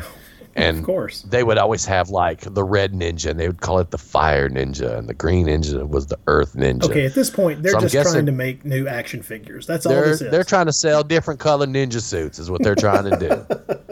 All of them are worthless except for the black one. You go out at night, they don't see you. Everything else, come on. Everything else is for show or for sexy time. This is fashion. We're talking fashion at this point. You know, that's not the Ninja Creed, man. You know, Ninja Creed. Yeah, that's not part of it, man. You dress for practicality, man. It's not for looks. Anyway, so Ninja 3 starts off batshit crazy because you finally see. Okay, so this ninja he commits an assassination. Just kills people in broad daylight. It's on a golf course, if memory serves. On a golf course, exactly. He crushes like a pair of golf balls and turns them into powder, which is hilarious. There's so many. Someone pulls a gun and he shoots like a blow dart right into the barrel, and the gun backfires. Of course. I mean, there's so many things in this, man. I mean, but yeah, the open sequence, they jump off. It's action packed. You think it's going to be like badass. He gets shot up like. Well, the cops surround him and just gun him down. And they shoot him up, and he throws a smoke bomb, and he's gone. And you think he's dead, but he has buried himself into the ground. Yes. It's so crazy. I mean, wow. And this smoke bomb lasts like 5 seconds. Tops. You can't dig into the ground like that. Anyway, so that's how you have digging skills like that, there are so many ways you could make money. Digger, yeah, exactly. Dig, yeah. Get people out of jail and smuggle. You could have smuggled the drugs that way. You could have dug a tunnel for Braden and Revenge of the 2. Underneath the Pacific, even. My God. Yeah, man. El Chapo would have paid you big money. You tunnel digging skills. But yeah. So I guess the gray ninja is the digging ninja. He's the dig dug ninja. Yeah. Dig dug. I never made that relation, but he had dig dug skills. It may have been, Dig Dug may have been a ninja too when he wasn't doing Dig Dug shit. May have been the same guy in the same universe. Oh, the things you learn. Pretend that like different movies are in the same universe. Like I pretend like Patrick Swayze from The Outsiders is like went on to like be Roadhouse Patrick Swayze. Because he got all this rumbling in, and then he goes off to be a bouncer, and then maybe Point Break. Yeah, there you go. That's he dies. I don't know. Anyway, so yeah, so maybe anyway, back to the ninja and the cop. So he gets away, and now he's dying. And Lucinda Dickey is like, she's working the pole. She's a telephone line woman. That's right. She's repairing a pole with a boombox and some 80s music in the background, and she sees the ninja is dying, so she goes down to try to help him. I think he fights her a little bit. I don't know. Then he hands her a sword, and the sword, as he dies, and she gets possessed by a ninja.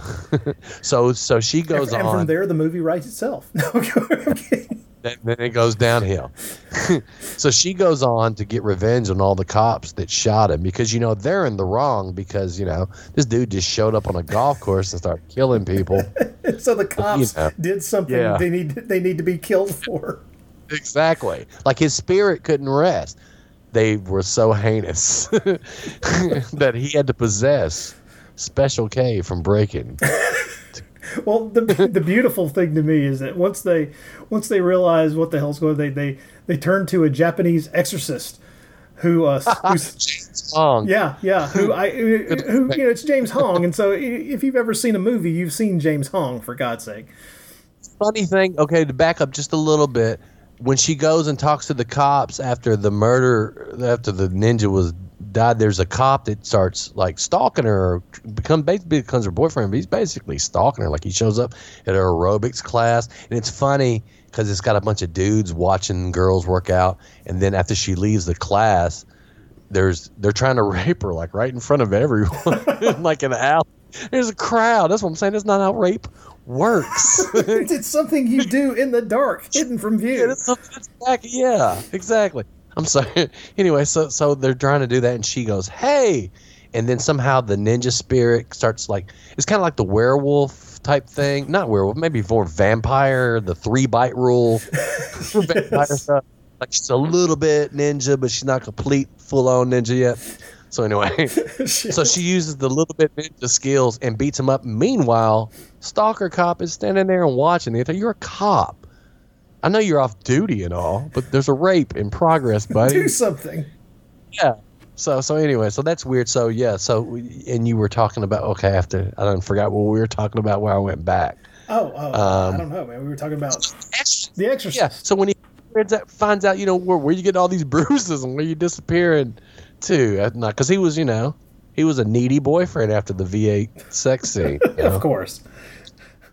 Now, I've done some freaky shit before, but I've never said, V8. I think if I pour V8 over me, I'll be more seductive. You know what? They probably had it on standby because they probably used V8 for blood in this movie. Well, no, there's a part of me that wonders if they did V8, they did like champagne, they did like 3 or 4 other things, and they figured they would figure it out. Whoever would pay them the most, that's who they put in the movie. Oh, exactly. The 80s was a time of product placement. Oh, okay, big time, and it's so funny nowadays to look back at. Well, it still happens. Don't get me wrong, it still happens in movies. It's not like it's gone away, but they've gotten more savvy about it. Instead of just shoving like a Pepsi, a Pepsi machine into a scene where standing right between 2 people who are having like 5 minutes of dialogue, and all you can see is the Pepsi machine. Your Demolition Man, all the fast food wars, Taco Bell one. Yeah, Demolition Man has always struck me as a movie constructed to just sell product placement. That's the whole thing. That's the whole reason the goddamn movie exists. Yeah, it's true. The 80s, man. Remember, we had like the Gummy Bears had a cartoon. Oh my God, that's right. Rubik's Cube had a cartoon. I'm like, man, Pac-Man and... Yeah. See, you cancel Thundar the Barbarian and fucking Rubik's. Okay, yeah, that's still to this day. The fact that there wasn't more Thundar the Barbarian made still pisses me off. Man, see, that's why we should hang more, man. I'm with you 100% on that. But anyway, enough about Thundar. So this cop happens to know an Asian exorcist. Because you run into him every now and then, right? Yeah, exactly. Yeah, because I mean, he takes her to him, and like I said, it's the whole I can't do anything for you. Only a ninja can stop a ninja. Then here comes show. So I think they do another exorcism this is after she finally kills all the cops off, gets revenge. Then they do some sort of another like temple exorcism. Shows up at a temple, and they're like a service in progress. And he's like, "Hey, man, I got to exercise a ninja real quick." Got Special K, and they're like, "Oh, okay," and they leave and let him have. It's weird. Anyway. Well, the weirdest part is they force the spirit out of her body and into the ninja's dead body. Yeah, exactly. Oh, yes, right. He goes to the morgue. Yeah. It does like a Three Stooges bang your head together like move to take out the two morticians. He just tells them to come here, and they come here, and he just bangs their head together. Kind of has a Bruce Lee feel in that one because he kind of does the Bruce Lee face anyway. But yeah. But then we have the final showdown between Sho and the evil resurrected dead ninja. Yeah, and yeah, so he's fighting him, and I think he kind of dies because Special K. I can't stop calling her Special K. She comes up and stabs him, and then he digs into the ground, and the next thing you know, there's like an earthquake, still supernatural shit happening, and I think he kind of one last jump scare, and tries to drag Sho down to hell with him, I guess. While the other people just stand there and watch, like Stalker Cop and Special K are watching, and they're not helping. And then it's over, and then he dies, and he's like, I think that's what Sho says it then. It's over. And then that's it. And you're like, what the fuck did I just watch, man? It's serious. It's nuts. It's completely nuts. The girl's room, a lot of shots are done in her room, and it's like totally 80s room. She does 80s shit, like she puts on some flash dance sounding music and just dances in her room for no reason. She's an aerobics instructor, so we got to get that 80s thing in. But it was something about 80s movies and girls just dancing alone, like in Terminator. Yeah. When she's looking in the fridge and she's just dancing. So when I was younger, I thought girls did shit like that. Well, maybe they do it. They just won't. It later evolved to 3 or more girls in a kitchen using microphone spoons. Later in movies. Yes. Yeah. Using spoons or spatulas. Yes. Yeah. Total chick flick stuff, but yeah. So Ninja 3, man. Yeah. I gotta say, out of the 3 films, I have rewatched. I think Enter the Ninja is the better movie, but it's the one I rewatched the least. Because the other 2 are just insane. There's more action. Yeah. More action. Like you said, it was the first ninja movie, man. They were figuring some shit out. You know what I mean? How do we do this? Ninja movies. That was like the introduction, really, to ninjas to America. Like I said, there was. I like to think of this canon trilogy of ninja movies as the guy at the party trying to find a date. He starts off and he's trying to hold it together. He's trying to be a stand-up citizen. He's trying to do things right and just be really kind of chill. But by the second movie, things are getting a little looser because he's had too much to drink. Maybe he's starting to get a little loose, and so he's starting to say and do things that are a little sloppy. And by that third movie, he just didn't give a fuck anymore. It's like, goddamn it, let's just throw everything into this. Where's a little bit of Break-In, a little bit of The Exorcist, and the Ninja. Room is kicked in by the third movie. Yes. Yeah, I mean, seriously, it was just like, man, let's make a third movie. Well, what do you want to do? I don't know. Exorcist? Yeah, Exorcist meets ninjas meets Flashdance. Deal. Imagine if they made a fourth one. It would be like meets astronauts on the way to the moon. What the hell's next? I mean, yeah, it's kind of like the Jason Takes Manhattan. Yeah, from there, the only place left to go is to space. Space. It's like Jason X. At first, I thought Jason X was he was a black militant guy because that was the same time as Malcolm X. I didn't land up in Camp Crystal Lake. Camp Crystal Lake landed on us. But seriously, folks. These are the jokes. You should laugh. Yeah, these are the jokes.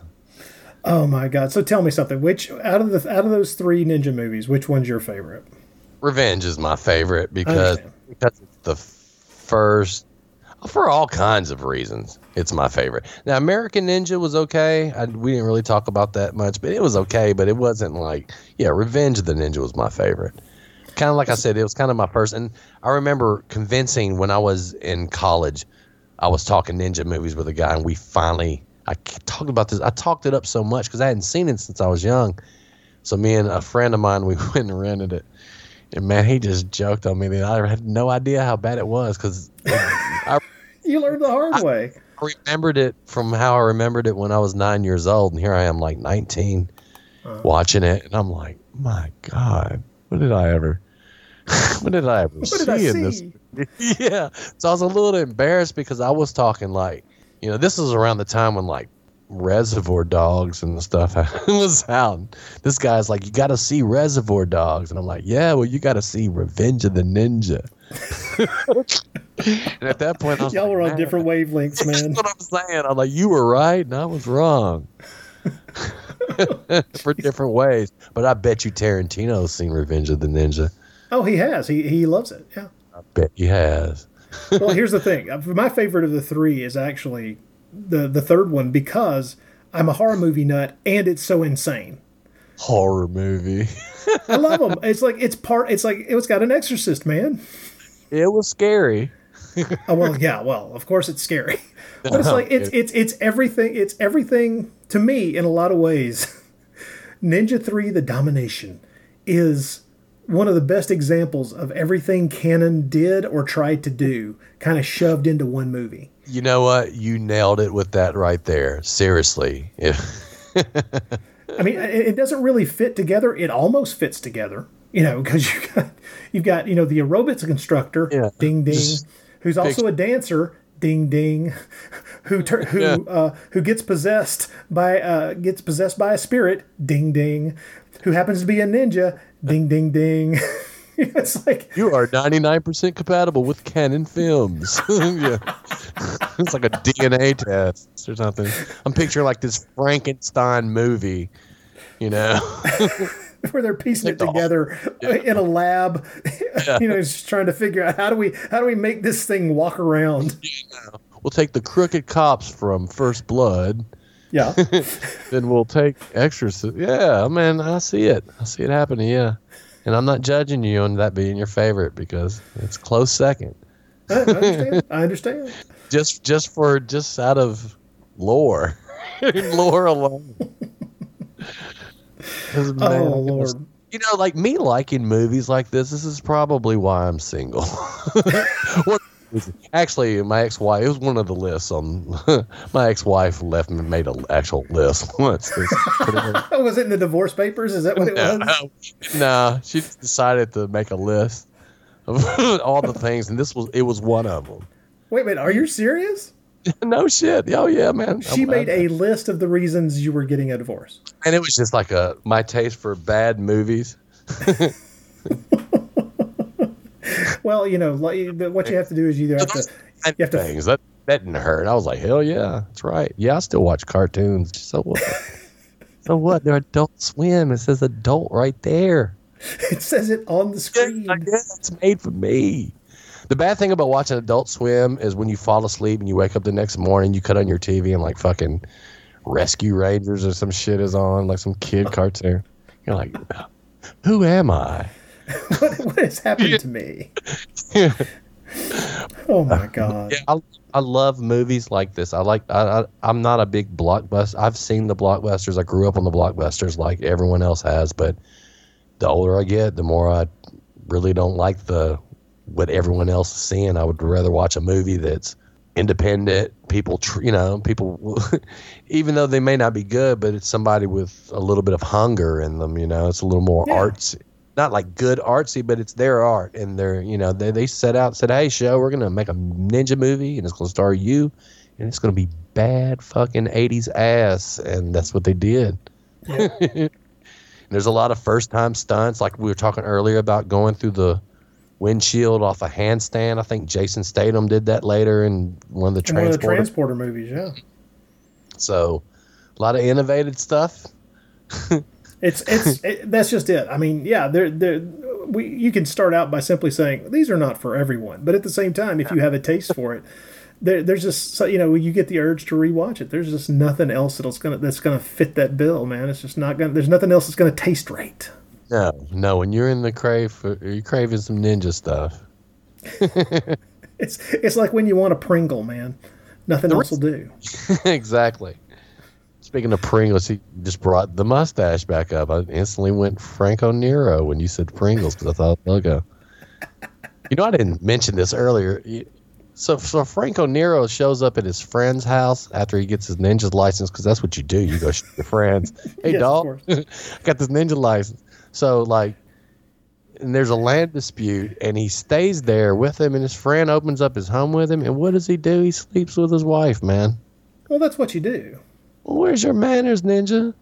They ain't what you do. That's a bad guess, man. I get it. The mustache, you know, probably. Oh well, yeah. I mean, that's the thing, especially then, and even to this day. I mean, there's a lot of women that you just put in the room with Franco Nero, and it's going to happen. Yeah, most guys are going. They're not going to turn down a free, you know. I mean, they might lightly jog away from it, but not really run from it. They might go, we probably shouldn't have done that. Yeah, with like at his house and all, but I'm kicking ass right now. He couldn't kick it. I mean, seriously, he needs his friend to show up. They're like war buddies, and I think like he might have saved his life at one point, and now he's like an alcoholic. So he comes and he's losing a land dispute. So he comes and like settles that, then sleeps. I mean, he's totally alpha mailing him, right? I've come here. I've solved your problem.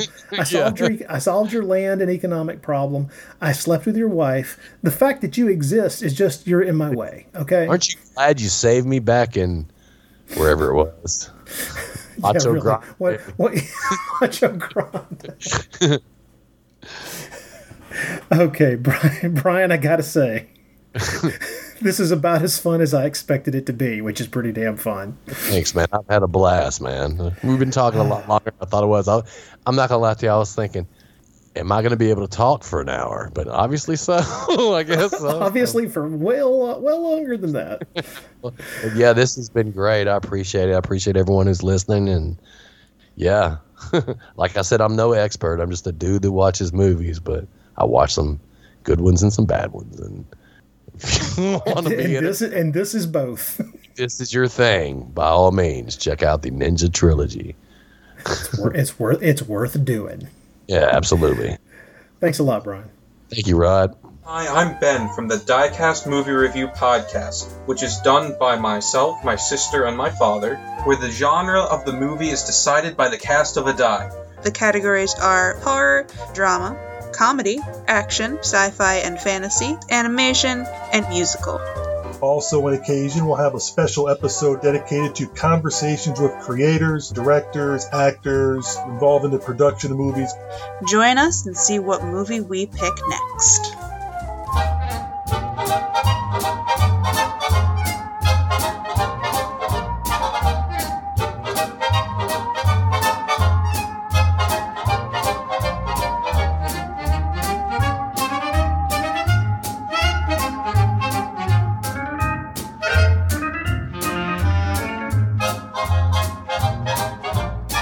I want to once again thank my friend Brian Smith for coming on the show and talking about the canon ninja films from the 80s. Truly a time that we will never return to for either good or ill. Take your pick on where you fall on that particular scale. Once again, if you want to get a hold of us, the email address is thebloodypit@gmail.com. We'd love to hear what you have to say about not just ninja films, but anything else that we cover here on the show. Want to thank you for listening. And also there's the Facebook page. Don't forget the Facebook page. You can leave us a message over there as well. We're fairly responsive. And to close out the show, we have a song from one of Brian's musical projects, the Daddy Bones, which is a comedic rap thing that he's been doing for years and that I've always found very funny. The Zombie Apocalypse song is still one of my all-time favorites from about 4 years ago, but he's included a very ninja-specific tune for your listening pleasure to end the show. So enjoy, and we'll talk to you again next time. Yeah.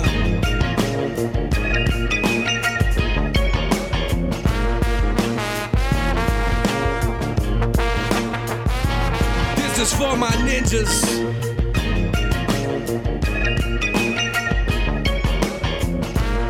my real ninjas. You see me stepping out the shadows in a ninja suit and tabby boots. Who the ninja stabbing you? A ninja with an attitude. See me climbing up the walls with the help of climbing claws. Ninjas be like, oh no, poison done for all y'all. Ever since the age of 4, chopping bricks, breaking boards. Every ninja know I got skills that shouldn't be ignored. Train for one purpose and it's sending ninjas to the morgue. Never leave the house without my nunchucks and my ninja sword. All the ladies ask, who that ninja in that ninja mask? Word done got around about the way I work a ninja staff. Ninjas getting jealous, but the ninjas, they don't know to have such a badass little ninjas want my autograph. Samurais be tripping, man, they wanna see a ninja broke. Cut them with my karma, then I disappear in ninja smoke. Got away with these, with my stealth abilities. Do you think they'll ever catch me? Chicken ninja, please. Y'all some amateur ninjas trying to step to a pro. Cause y'all ninjas ain't killers, y'all ninjas some hoes. Come on. Don't mess with my ninjas. And why is that? But we some real ass ninjas. We say strap with throwing stars, boys and arrows and bows. Y'all ninjas ain't killers, y'all ninjas some hoes. Come on. You want none of my ninjas.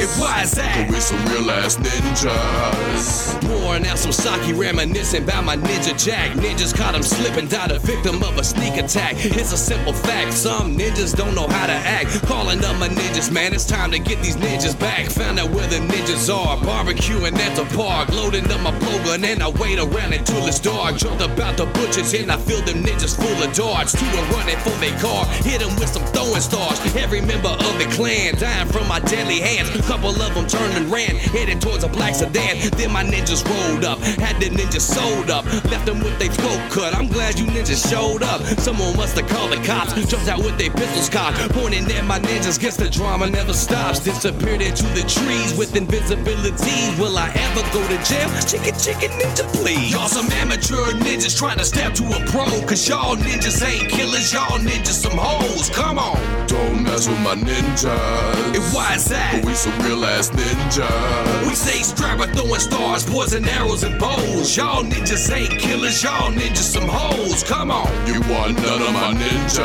And why is that? But we some real ass ninjas. Y'all some amateur ninjas trying to step to a pro. Cause y'all ninjas ain't killers, y'all ninjas some hoes. Come on. Don't mess with my ninjas.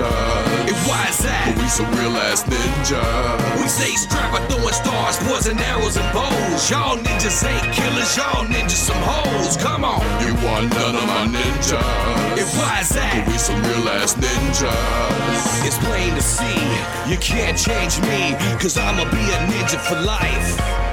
It's plain to see, you can't change me. Cause I'ma be a ninja for life. And this is strictly for my ninjas. Strictly for my ninjas. Man, y'all ninjas crazy.